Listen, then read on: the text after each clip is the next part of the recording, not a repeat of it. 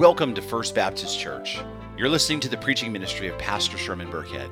Please check us out on the internet at fbcboron.org. So we're going to wrap up reading Mark chapter 3, beginning with verse 31. And the word of the sovereign Lord reads, "And his mother and brothers came, and standing outside, they sent to him and called him. And a crowd was sitting around him. And they said to him, 'Your mother and your brothers are outside seeking you.' And he answered them, 'Who are my mother and my brothers?' And looking about at those who sat around him, he said, 'Here are my mother and my brothers. For whoever does the will of God, he is my brother and sister and mother.'" This is the sovereign word of the Lord. Now, as we come to the end of chapter 3 in our walk through the Gospel of Mark titled Following Jesus, we can see that there are a number of themes that are emerging from the text. For instance, one of the themes that we see over and over again is Mark makes a point to demonstrate who Jesus really is. Mark opens up his gospel by declaring that Jesus is the Son of God, and that he deliberately records the historical events that prove that. Like Jesus' baptism and the things that happened there, demonstrating the Trinity. And the conflict that Jesus got into with the devil as he used the Word of God to defeat him as he spent 40 days in the wilderness. Or how about the miracles and the casting out demons and healings and the things that Jesus says about himself.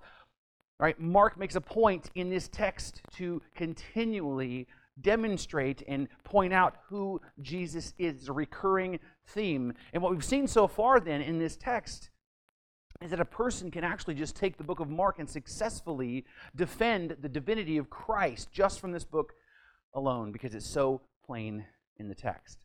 Another theme that we see over and over again is that people are just really slow to recognize and acknowledge who Jesus is. Even though he works incredible miracles and he demonstrates his power, right? People are slow on the uptake, right? And I think we've all kind of experienced that. But on the other hand, over and over again, the demons that Jesus encounters, his enemies, are quick to acknowledge who he is, that he is the Holy Son of God. They would say it over and over again, but Jesus shuts them up. We see this is a recurring theme over and over again in the text. And another theme that we have seen multiple times in the text is where Jesus says something that completely shocks his audience. If you remember the story of the paralytic man, how they came to Jesus carrying their friend on a bed. These men did. But they get to the building where Jesus is at Peter's house, and they can't get in the door because there's so many people inside. But they know that Jesus can heal him, so what they do is they climb up on the roof of Peter's house and they tear the roof off so they can lower this paralytic man down to Jesus. And when that happens, Jesus sees their faith and he has compassion on this man. But he doesn't say what they would expect for him to say. He says that this paralytic man, he says to him, "Son, your sins are forgiven." And that shocks everyone in the room, including the man who needed to be healed. Because they were not expecting him to say that. This was not at all even on the radar of what they would expect for him to say. They were expecting him to say, "Son, you are healed," or "Son, your faith has made you well," or they expected for him to touch him and not say anything at all. But they were not expecting that Jesus would say, "Son, your sins are forgiven," because who but God himself can forgive sins? But Jesus uses this moment to get everyone's attention so that he can make an important point about who he is. God in the flesh. And that he can do what he's come to do, what he said he would do, which is to save people from their sins. And he does this over and over and over again. Like when the Pharisees confront Jesus about his disciples picking grain on the Sabbath so they can have a little snack. Because you remember, this is the first century. There's not a 7-Eleven on every corner. They couldn't just stop by the store and pick up, a little bag of peanuts or something. They were hungry, right? And they think that these men are doing something against the law, that they're working on the Sabbath, but Jesus doesn't respond to them the way they expect him to. They would expect for him to have a dialogue about the law and their understanding of the law. But instead what he does, he says that the Sabbath was not made for man, but man for the Sabbath. He takes their entire understanding of the whole Sabbath law and turns it upside down. And if that wasn't shocking enough, then he says, the Son of Man is the Lord of the Sabbath. He claimed direct responsibility and authority over the Sabbath, that the Sabbath belonged to him, that he had authority to say how the Sabbath was to be kept. It shocked them. And throughout this book of Mark, Jesus says things that no one expects, and he says things that absolutely shocks everyone around them. And he does this throughout the Gospels as well, like the Gospel of John, where the Pharisees bring forward a woman caught in adultery in an effort to trap him. They say to him, right, they say to him, now the law of Moses commands us to stone such a woman. So what do you say? Now, they would expect him to have said one of two things. Either to kill her and stone her, or to let her go. And either one of those answers, by the way, would have trapped Jesus. That's why they set this up. Because if he stones her, then he's not a friend of sinners, as he claims to be, and as he demonstrates that he is. But if he says, then let her go, then he has no regard for the law that he himself is responsible for, which means he cannot be the Messiah. That would be discredited in him. But instead, he says something completely unexpected, something shocking, something they would have never even thought he would ever do. He says to them, let him who is without sin among you be the first to throw a stone at her. And if you understand this story, you realize that there's no answer for that whatsoever. They had no answer for this whatsoever. They didn't have any regard for this, for what he had to say. All they could do was take their stones and drop them on the ground and walk away. What Jesus was saying was shocking. And he does this so often. All right? He does it so often in the narrative and throughout the Gospels that when we read a text like today, we might tend to just look past what Jesus is saying and forget how sometimes his words are so shocking. How shocking these words were to the people that were around them. Because in the text, Jesus says, what he says here about family is shocking. It might not appear that way, but it is. Now, when we look at this text, I think we all understand that the main idea of these few verses at the end of chapter 3 are pretty straightforward, that those who believe in Christ are part of God's family. I think that's a pretty clear understanding and application of the text. I think we get that. I think it's right there, on the surface for us to grab hold of. You don't have to do a lot of exegesis to understand that. But what I want you to notice is that Jesus doesn't simply say that those who believe in him are part of God's family. Now, he could have said that, but he doesn't say it that way. Instead, he uses the circumstances that he's in the moment as a shocking illustration of an important spiritual, theological truth about God's family. And what we need to realize that for context's sake is that what Jesus says about family here would be shocking in really any culture, except maybe our own.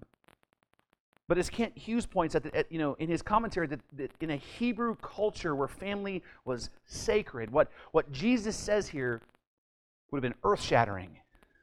What he says here in this moment would have had everybody's undivided attention.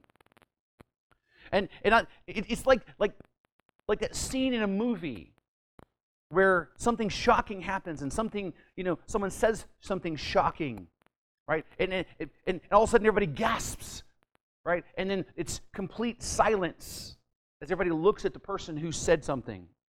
Right? It's like that here. What Jesus said was so shocking to his audience, and it was shocking for cultural reasons, but it was also shocking because of the profound truths that are being communicated by Jesus about the nature of faith in this text. And so today I want to take a closer look at what Jesus is saying here and why it's so shocking, and then ultimately what it means for us as Christians.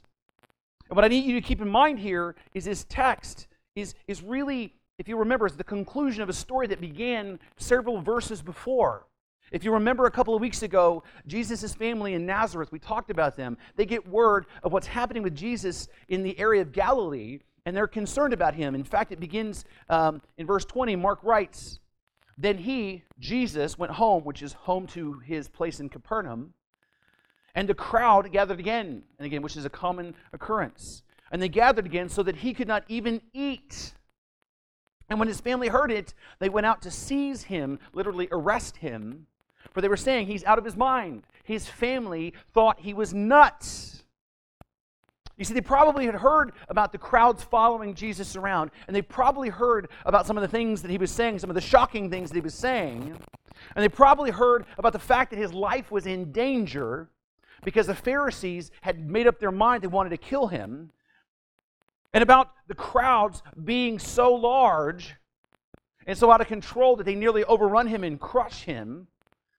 And they probably heard about the fact that Jesus is now so busy in his ministry that he's not even taking the time to eat.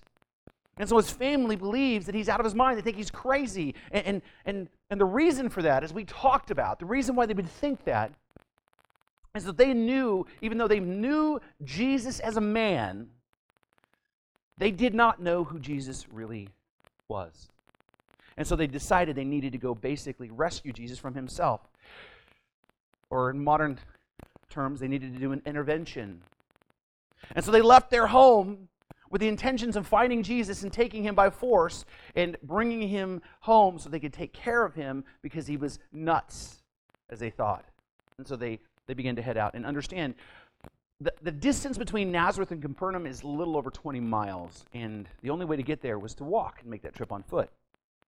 And to keep this in perspective, this would be like you and I walking from here to California City. Now, I don't know anybody who would like to do that. I know I wouldn't. But if you were to attempt that, it would take you somewhere between 7 and 9 hours, depending on how fast you walk. And it would take that long if you didn't stop. Right? It's a long, hard day's walking. And what you also need to remember is that we're talking about a family. And so there are people of different ages with different physical abilities. Some are slower, some are faster, so they're going to move at the pace of the slowest person. And walking together, right, they're going to have to carry around with them the provisions that they would need, like food and water and supplies, because no one's going to know. They don't know if they're going to get to Capernaum and if there's going to even be food available for them. Right, so they have to take what they need with them as they walk. And so this is going to be a slow process, which is going to take them some time. And so they hear about it. They want to go and help Jesus, so they think, and they make their way. And while they're doing that, then Jesus, right, he's still in Capernaum, and he's still ministering to people. He's still, dealing with people and their crowds. In fact, Jesus casts out a demon from a man who is blind and mute, as we looked at last week. And he heals him completely. And this healing and this casting out of demons then puts him in conflicts with an official delegation of Pharisees who have come from Jerusalem to investigate him. Now, they're not really there to investigate, the validity of what he's doing. They've decided that Jesus must be done away with. Instead, what they're doing is they're trying to find a way to accuse him. And so instead of rejoicing for this man's healing and his freedom from demons, they're looking, right, for an excuse to kill him. And so they accuse him then of doing his miracles by the power of Satan. They can't deny his power, so they have to ascribe it to Satan, to which Jesus destroys their arguments using a couple of parables, and then he turns and he warns them about how dangerous it is to call right wrong and to reject the work that God is doing through Christ by the Holy Spirit. And after that, then Jesus' family arrives in Capernaum so that they can take hold of him and drag him off and take him home. Now, I want you to understand then, now, with that, where we are here in the story. Jesus is thought to be crazy by his family because of the things that he says and he does. They've come to take him home. And then he's thought to be demon-possessed by the religious leaders because of his power, because they can't deny the power, so they say he's demon-possessed, and so they seek to kill him. But what you also need to understand is there are other people there. People who believe in him because of what he has said and what he has done and by the power that he has demonstrated. And those people follow him. This is an important context. And in a moment, we're going to talk about how Jesus will talk about who his real family is, right? And as we look at this text together, I want you to realize there's a passage of Scripture from John chapter 1 that I think that we would do well to keep in mind, because it really encapsulates what Jesus is talking about here. In fact, real quick in your Bible, just turn with me to John chapter 1. You can just keep your place right there in Matthew 3, but just take your Bibles out and turn with me to John chapter 1. And beginning in verse 10, it reads, He was in the world. Jesus was in the world. And the world was made through him. So we know, right, that Jesus is God, that he is the creator. The world was made through him, yet the world did not know him. The Pharisees didn't know him, and his family didn't know him. He came to his own, and his own people, his countrymen and his family, his own people did not receive him. They didn't believe in him. But, look at verse 12, but to all who did receive him, who believed in his name, he gave the right to become children of God, who were born not of blood, nor the will of the flesh, nor of the will of man, but of God. This text from John right here really encapsulates what Jesus is communicating here in the last part of Mark chapter 3. Jesus came to his own, and they rejected him. But to those who did receive him, to those who did believe in him, he calls them his family. So turn with me back to Mark chapter 3, and in verse 31 it reads this way. And his mother and his brothers came, and standing outside they sent him and called him, and a crowd was sitting around him. And they said to him, Your mother and your brothers are outside seeking you. Now there are a couple of things that we need to really pay attention to in this particular text. First of all, I want you to notice the setting here. This is a very familiar scene. If you've been paying attention to the last few weeks, this is a familiar scene because we've seen this before. Jesus is in a crowded home, right? And the home is so full that nobody can get in. And according to Matthew's gospel, he has just healed a blind, mute, demon-possessed man and just confronted the Pharisees about blaspheming the Holy Spirit, and now he's preaching. In fact, he's preaching about how a tree is known by its fruit. Right? A good tree is known by a good fruit. Bad trees are known by bad fruit. And then in this conversation, the Pharisees ask him to give another sign because he hasn't done enough for them for some reason. And he says the only sign you're going to get is the sign of Jonah, which he's referring to as death, burial, and resurrection. And then his family arrives at Capernaum as he's continuing to preach, and the house is so full that nobody can get in. Right? And again, this is a common occurrence in this point of Jesus' ministry, that Jesus is in a building that's so full, preaching and healing, and the house is so crowded, there is no way in. And so we see here, this house is so crowded that his family cannot get near him. Now, one of the details that we need to talk about here is that this house is not just crowded with some random people. This isn't just a random crowd that's following him around. I mean, there are some random people there, but Jesus is also surrounded at this point by his followers. His 12 apostles are there with him, and so are his other disciples who believe in him. Those are the ones that Jesus will actually refer to as his family in a moment. And so this scene is set, right? And it sets up an important visual and spiritual contrast. Because notice where his family is. I want you to pay attention to this detail. Notice where his family is. Those who do not believe in him. They are on the outside. And notice where his followers are. They are on the inside. And what you need to know is this is not an accidental detail in the text. Mark writes it in a way like this on purpose. Because Matthew actually, he leaves this detail out. It wasn't Matthew's purpose to communicate this detail. So he doesn't talk about the crowd, and he doesn't talk about being inside or outside.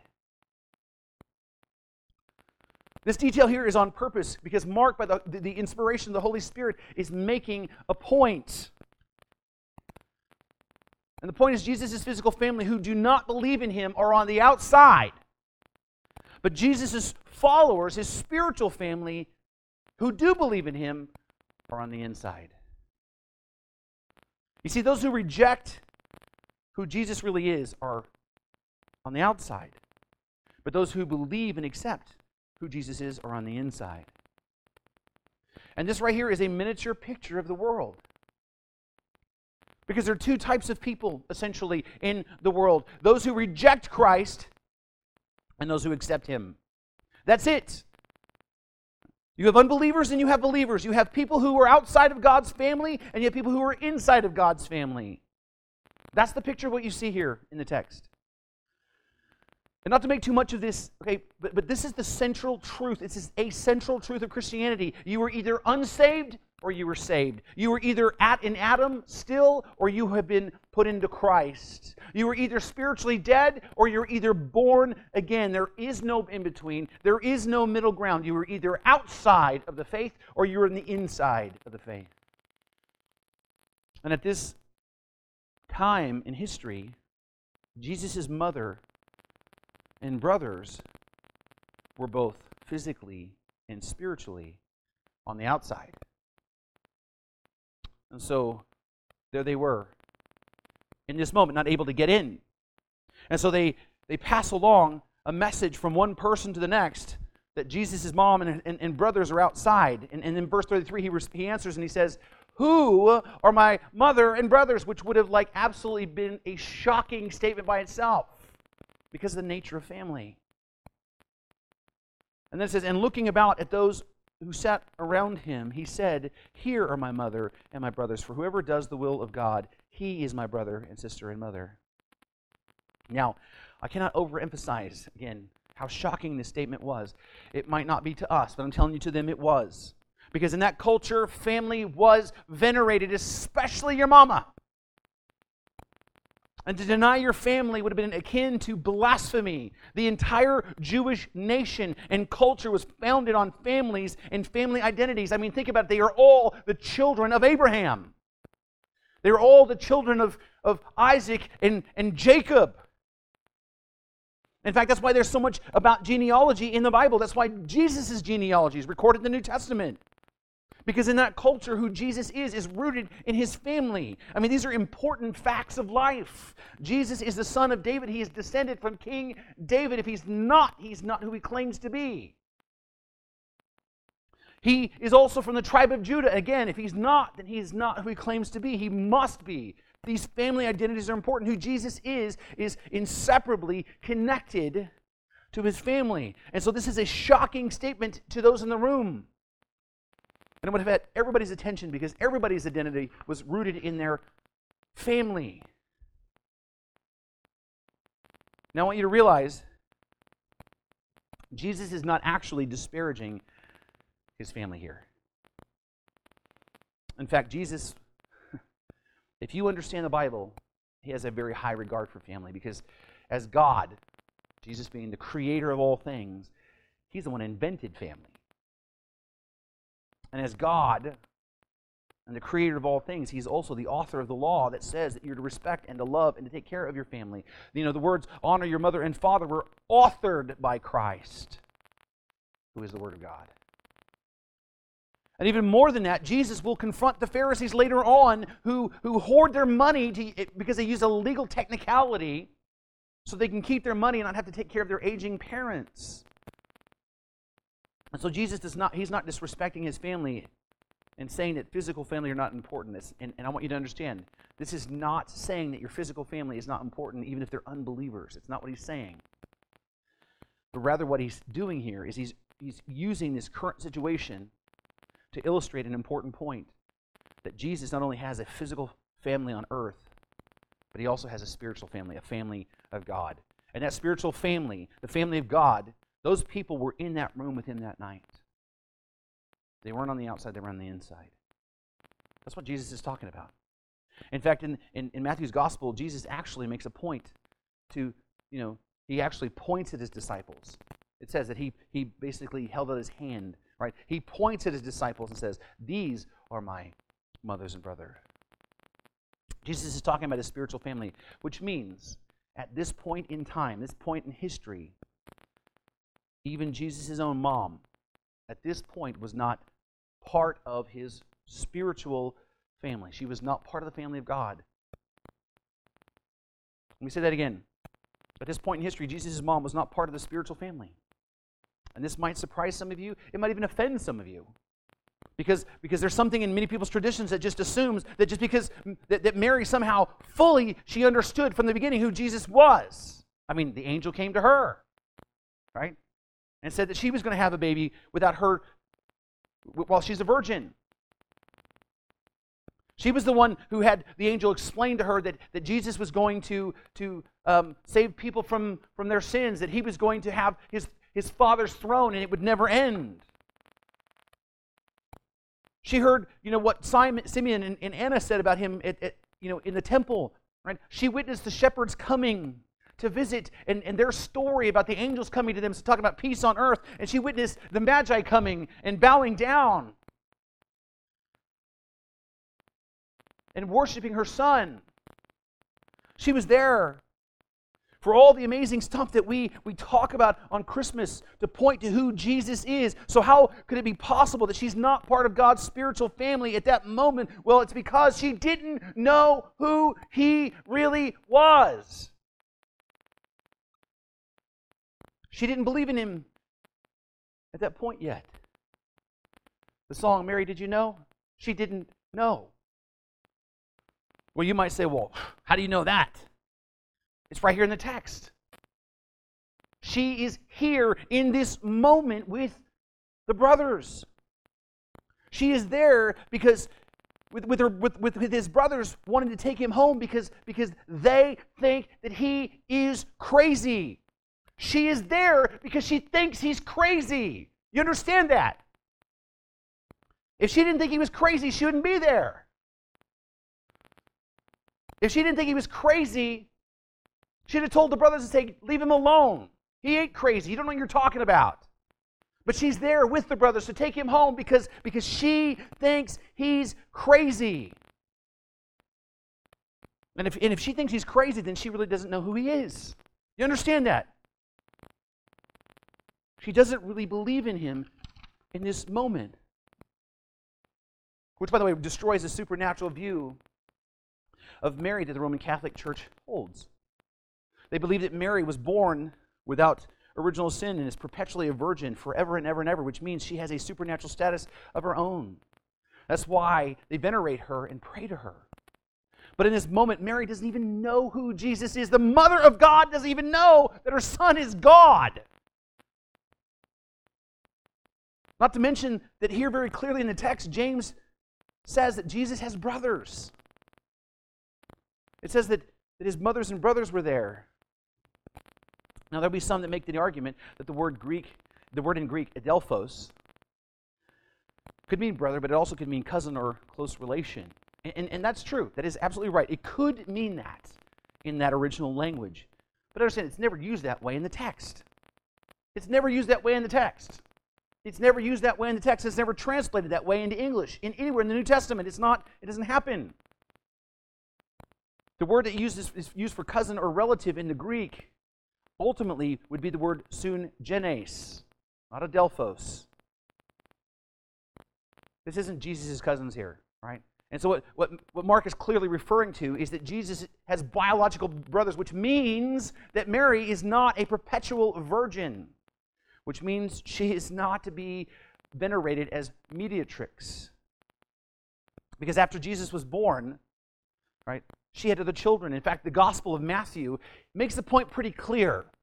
In the Christian Standard Version, it tells us that Joseph did not have sexual relations with her until she gave birth to a son. It's worded that way because the implication is very clear, right?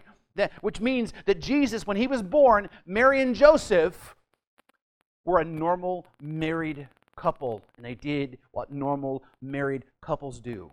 And as a result, they had more kids.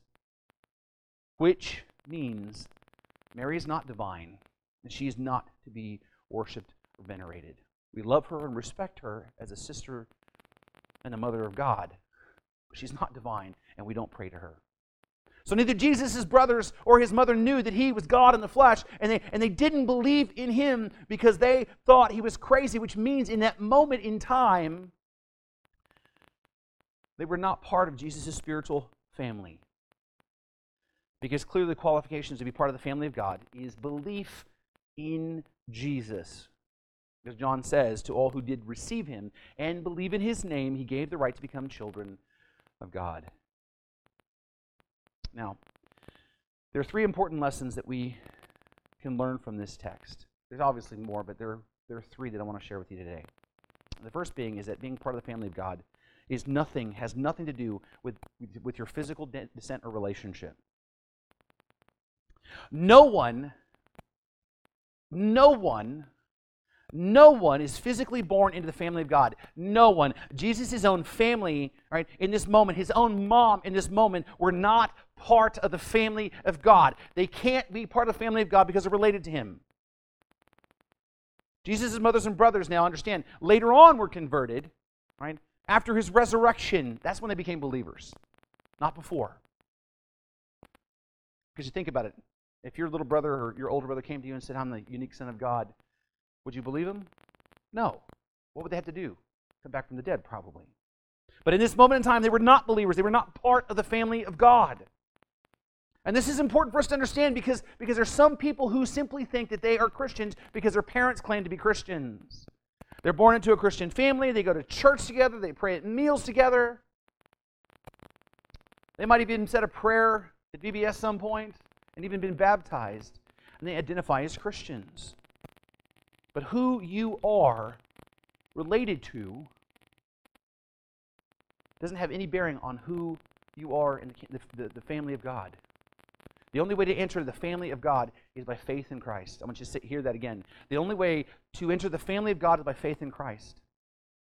And parents, what this means for us is if you raise your children in the church, and if you live a good Christian life in front of them as an example, and you encourage them to read their Bible, and you can encourage them to pray, and you send them to youth group, which many of you do, and you make sure they go to Sunday school, good on you. You should do those things. Those are important things.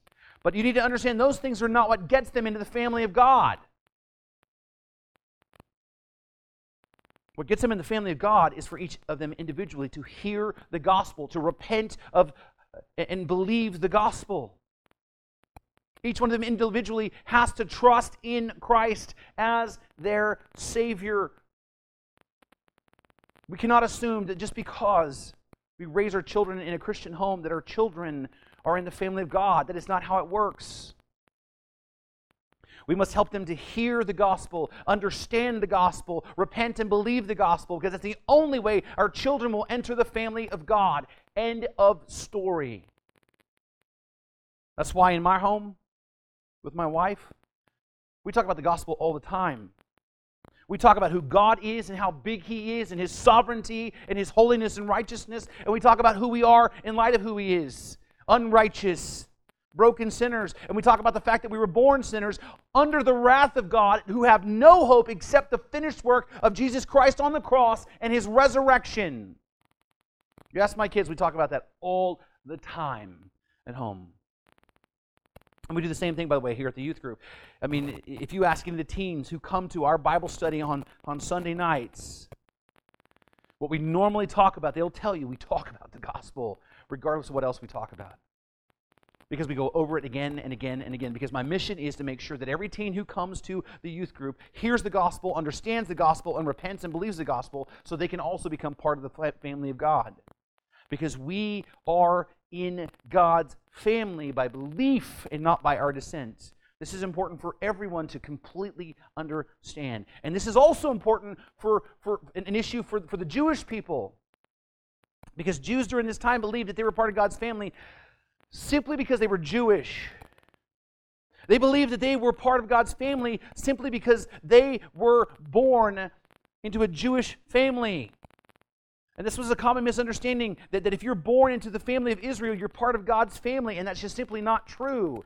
The Apostle Paul, who was a devout Jew, a Jew's Jew, who knew the law inside and out, says in Romans chapter 6, verse 9. For not all who are descended from Israel belong to Israel. Let me read that for you one more time. For not all who are descended from Israel, born to that family, belong to Israel. Just because a person is Jewish doesn't make them part of God's family. Just because a person is a Jew doesn't make them one of God's people. And I bring that up because there are just some people in the American church, because of their hyper-dispensational views of the end times, think that Jews are just automatically going to be saved because they're Jewish. That they're part of the family of God because of their heritage. In fact, there is a famous pastor in Texas who has written a lot of books on end times, who teaches that we should not try to share the gospel with the Jews because he believes that saving them does not involve them turning to Christ and putting their faith in Jesus. Instead, he believes that they will be saved by another plan, a Jewish plan, because they're born into God's family, brothers and sisters. That is a heresy. One of the most famous pastors in America is teaching a heresy for the Jewish people. Right? That's just not the truth. We are made part of God's family by faith in Christ, and that is it. As John says, it is not of blood, nor of the will of the flesh, nor the will of man, but of God. And so being part of God's family is not about physical descent or relationships. And it's also not the result of finding Jesus interesting. You see, one of the things that we need to keep in mind here is not everyone in that building and around there, in that area, were believers. Jesus didn't say that the whole group of people that were there were his family. He pointed at his followers. Because there were people there in the room that didn't believe in him. I mean, they certainly found him interesting, right? And who doesn't find someone who can heal people and cast out demons interesting? And they might have even found him compelling and even exciting to be around, but they didn't believe in Jesus. They didn't acknowledge who he was. They were there to see the show. They were there to witness the miracles. This is why, church, we have to be careful and how we approach the world around us, because there are people that believe that what we got to do is we got to be hyper relevant to the world around us. We got to find some way to entertain them and attract them. But if you do that, where they're going to come for the show, but they're not going to come for Jesus. Do you understand that? These people, they were there for the show and for the miracles because this stuff is amazing. And some people were there because they wanted Jesus to do something for them, like heal them. But they didn't believe in him. And even the Pharisees were there and interested in him. They were interested because they wanted to see what he might do, that he might say something or do something that would cause them to condemn him. So there's a lot of people interested in Jesus there. But just being interested in Jesus doesn't make you part of God's family. Just thinking about Jesus doesn't make you part of God's family. Knowing some facts about Jesus didn't make you part of God's family. And neither is being interested in Jesus doing stuff for you. You see, crowds of people followed Jesus everywhere. And they packed in every building, and it was because they were interested in him. But they never, but so many of the crowd, if you think about the crowd in this text, it's never cast in a good light because they followed him around because they wanted something out of Jesus. They weren't there for the long haul. They were there to get something. In fact, there's a story of the 10 lepers that Jesus heals. Right? He heals 10 lepers, and only one of them actually comes back to worship him. The rest of them got something and left. They weren't believers. Only one was. So most of these people are not believers, and they were either there to get entertained or they were there to get something out of Christ. And there are people today who follow Jesus for the same exact reasons. Some people find being, in a Christian community helpful and interesting and beneficial. Some people are part of local churches for many reasons other than for God. In fact, there are churches in the world today who have members who are atheists. Some churches even led by atheists. And believe me, as shocking as that sounds, I'm not making it up. A story in the Christian Post dated November 12th, 2018 says a United Church of Canada minister who declared that she doesn't believe in God will be allowed to keep her position as a minister after reaching an agreement with church officials. She is an atheist minister in a Christian church? Why even bother, by the way? Not like you get like you don't have anything else to do on Sunday morning. Why even go to church, much less lead a church, if you don't believe in God?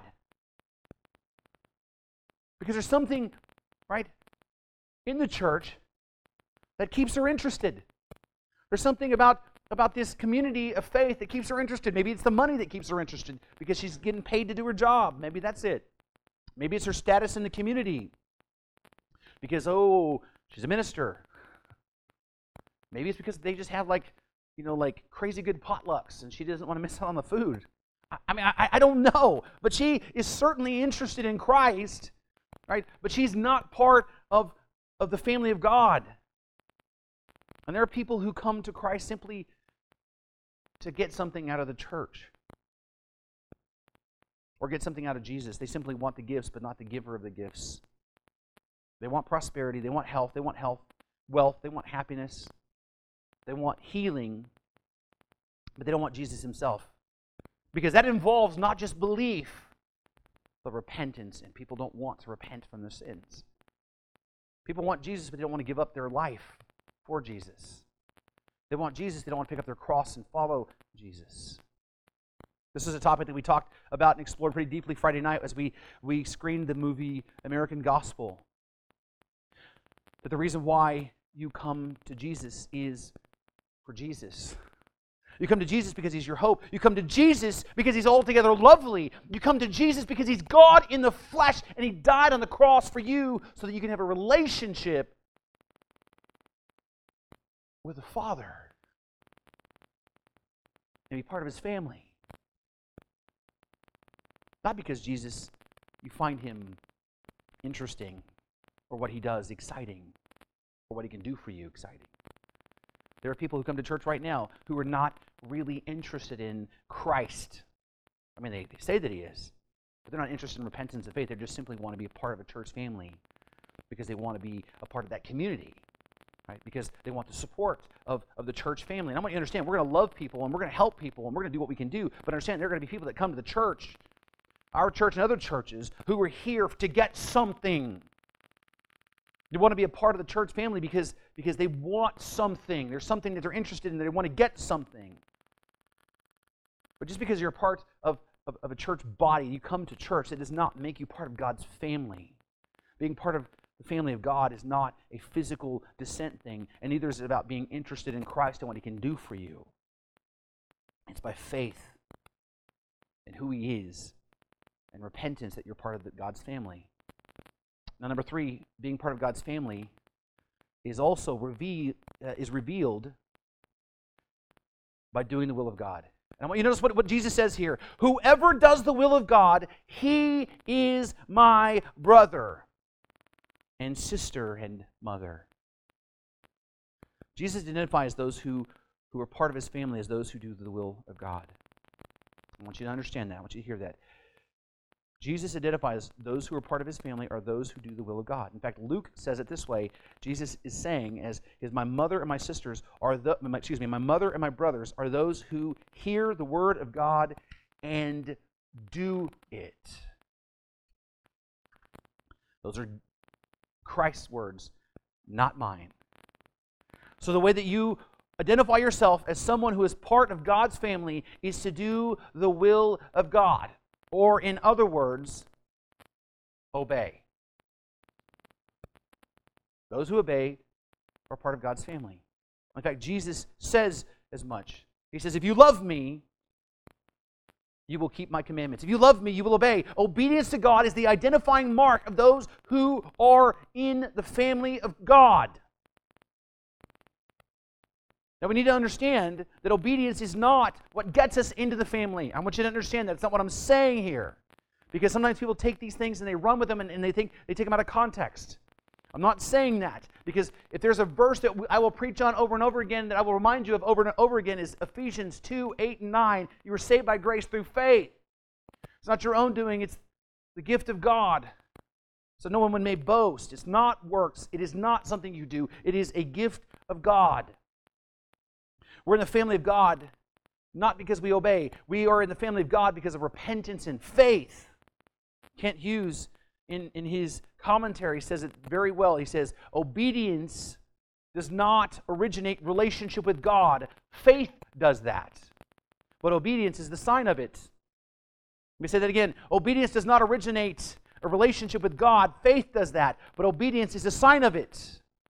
He goes on to say that this new spiritual family relationship in Christ is far superior, far stronger, far more satisfying, far more demanding, and far more dear than any human relationship. Danny Akin says that in his commentary, he says, in an eternal relationship that is marked by unshakable grace, that this is an eternal relationship marked by unshakable grace, that those who receive that grace are marked by humble obedience. Those who belong to the family of God will be identified by their obedience, because as we know, anyone who comes into a true relationship with Christ ultimately will bear fruit in their lives. Their lives will change. You cannot encounter the living God and your life not change. The sin that you used to love, you will begin to hate because God hates it. And the righteousness and the holiness that you used to despise, you'll begin to love because God loves it. And if you're part of God's family, your life will change simply because of the nature of your relationship to God. Because when you repent and believe the gospel, if you repent and believe the gospel, you are not simply accepted by God as some acquaintance of God, and you're not some stranger that He just invites into your home. You become part of His family. You get to call Him Abba, Father. He accepts you as one of His beloved children. Think about how you love your children and your grandchildren, and multiply that times a bazillion, and that won't even approach how God feels about you. And that change in your relationship changes everything, including you. As Timothy Keller says, remember a child in a family obeys not in order to be loved and accepted, but because he is already loved and accepted. And this is the same with us. If we have truly received Christ by faith, if we have put our trust in Him, then we have already been loved and accepted. And if there's anything that you hear from this message today that you remember, let this be it. If you forget everything else, I'm okay with it. If you remember this one thing, if you are in Christ, you are already loved and accepted. That if you belong to Christ, you are already loved and accepted. That no matter what happens to you, no matter what you do, no matter what you get yourself into, no matter what kind of persecution you face, no matter how hard life gets, no matter how much bad news you get, no matter how it seems the world is stacked against you, if you are in Christ, you are already loved and accepted by the Creator of the universe itself, and that then should motivate us to obey, bearing fruit that testifies that we are actually part of God's family. Now let's look at the implications of these truths, these lessons. Because there's some things that we need to come to terms with in light of what Jesus is saying here. And there's a lot, but I'll share with you three again. And the first one is, only true believers are part of God's family. I'm going to say that one more time. Only true believers are part of the family of God. Not everyone who calls themselves a Christian is part of God's family. Not every person who identifies as a Christian is part of God's family. Not everyone who goes to church is a Christian. Not everyone who owns a Bible belongs to God. Not everyone who says, I'm a Christian, is part of the family of God. Only those who truly repent and believe the gospel. And I say that because there are still people who go to church and claim to be Christian who believe things that are not the gospel, things that are contrary to the gospel, things that are the opposite of the gospel. There are some people who believe that all religions are true. There are some people even in this church that might even believe that Christianity is only one path to God, that there are multiple paths to God, that they all get there. That Christianity is just one of many ways. I'm going to tell you right now, if that's true, then the cross and Jesus' crucifixion is the worst travesty in the world, and God is cruel because it didn't have to happen. If you believe that there's multiple ways to God, you need to repent of that belief and put your faith in the gospel, because you're not a part of the family of God. I want you to hear me on that. This might hurt. I'm not trying to hurt you, but I'm trying to tell you the truth. If you believe that there's multiple ways to God besides Jesus Christ, you're not a Christian. You are not in God's family. You are not saved. Even if you identify as a Christian, even if you were baptized, if that's what you believe, you're not part of God's family. You need to repent and believe the real gospel. There's some people who believe that both the Christian gospel and the Mormon gospel are compatible. They believe that you can call yourself a Christian. They believe that you can say, I'm a Christian, but still believe in the Mormon doctrines of God, Christ, and man. If that's what you believe, brothers and sisters, then you need to repent, because you're not in the family of God. You're not saved. If you believe that the Jesus of the Mormon faith and the Jesus of the Christian faith are the same, you are not saved. You are misled. You're not saved. You're not part of the family of God, even if you go to a Christian church with an orthodox foundational statement of faith. And I want you to understand, this is not a knock on any particular other religion. This is not even like a dig at our Mormon friends in our community. These are people I love deeply, I care about deeply. They're some of the best people I know. They're people, that I know that if something happened to me, they would be there to help. They're just good. And when it comes to actually like comparing people against people, they're just good people. Not that anybody's good, but you understand what I'm saying here. Some of my very good friends are Mormons, but as much as I love them, they're not part of God's family. If they were to ask me, am I part of your God's family? I would say no. You need to repent and believe the gospel, because what you believe is in the gospel. Not only true believers. Only true believers are part of God's family. And secondly, if you're a true believer then, if you're a true believer, then we are all one family. Every single one of us. If you're a true believer, then we're not just friends. And we're not just church mates, and we're not just neighbors, we're not just community members. If we're true believers and we're one family, then we are family.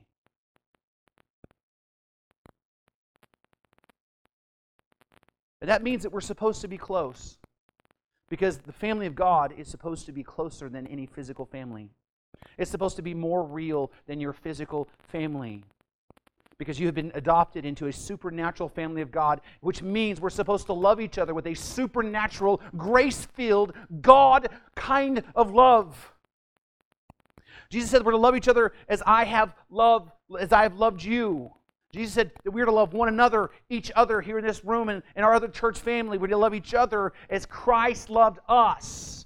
And let me tell you, if our love for each other isn't that standard, if we don't meet that standard, it ain't that standard. We fall short. That's what we're called to. Our family is supposed to be vitally important to us. Our family, our church family, our God's family is supposed to be important to us. All of us. I want you to hear me on this. Even those church family members and those family members in God who frustrate us and irritate us and get under our skins. We're to love each other. We're to edify each other. We're to take care of each other. The family of God is supposed to be closer than your physical family. Even the ones that upset us. Now, what do we do with this? Well, I want to give you 3 applications to consider. There's more applications, but obviously I want to give you 3. Number 1 is you need to ask the question, are you part of God's family? And this is the question I'm going to ask over and over again, because I can't ever assume that I know. I can look at the fruit in your life and I can believe to a certain level of confidence one way or the other, but ultimately that's going to be a question between you and God. Are you part of God's family? Are you a believer? Or are you just someone who comes to church to get something out of the church?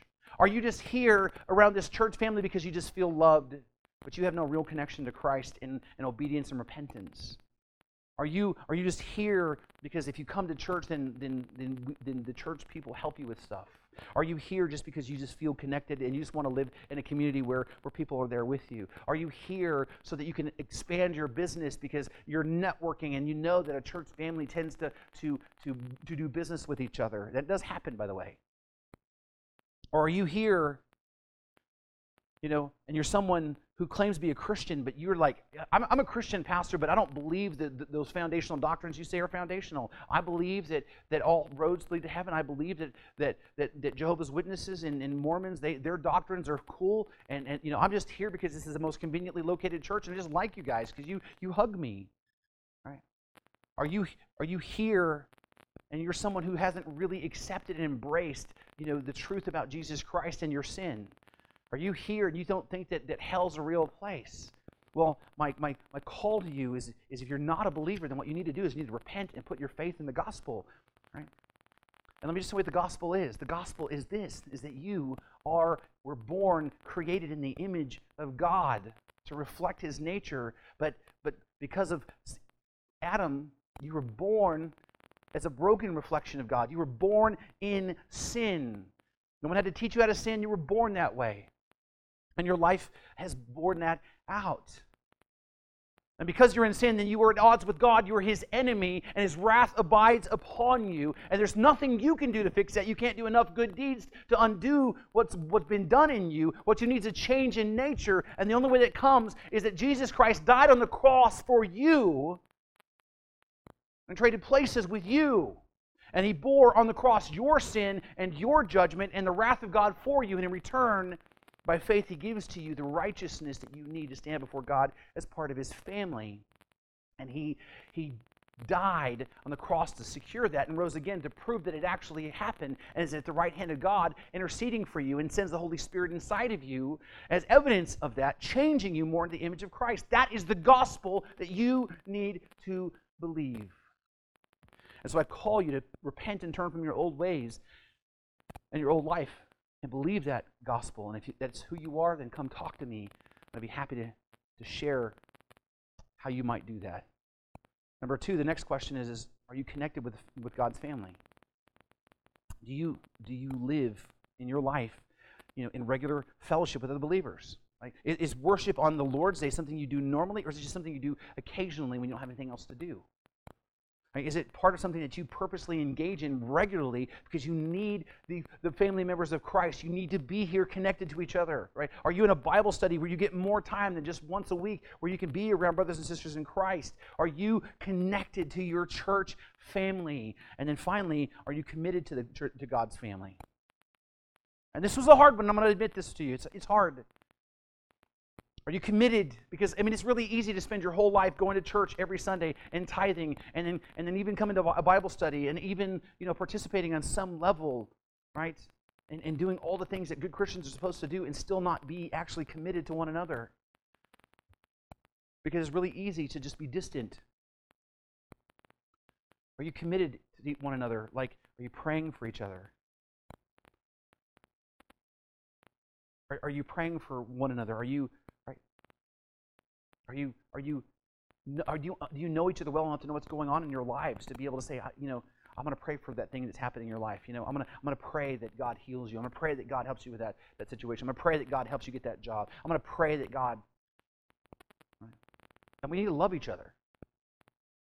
Right? Are you loving your church family? And I don't mean like, oh, you're just so wonderful and amazing, I love you, which is nice, but that's not what we're talking about. We're talking about loving in practical ways.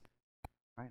Are you loving each other like, hey man, I know that you're battling something really, really tough. Is there anything I can do to help you? Hey, can I come over and help pull those weeds? Can I come over and just sit with you and visit with you and, like listen to what you're doing? I mean, can I help you with, with this or that? Can I help you move? By the way, there's only two kinds of Christians. You have Christians who will actually help you move and Christians who will say they'll help you move but then find something else to do.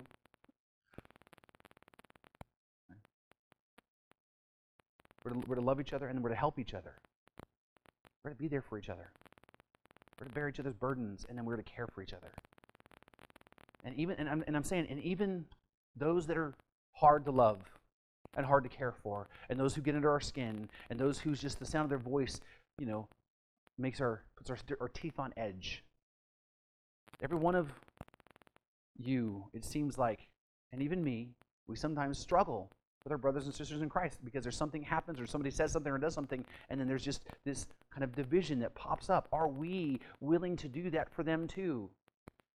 And if not, then are you praying, Lord, change my heart? Because that's what you need to pray for, is change my heart. And help me to exhibit the love of your family, the one that you died for.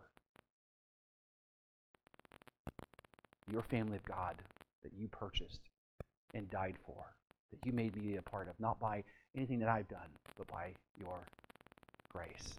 Am I willing to do that? Let me pray for you.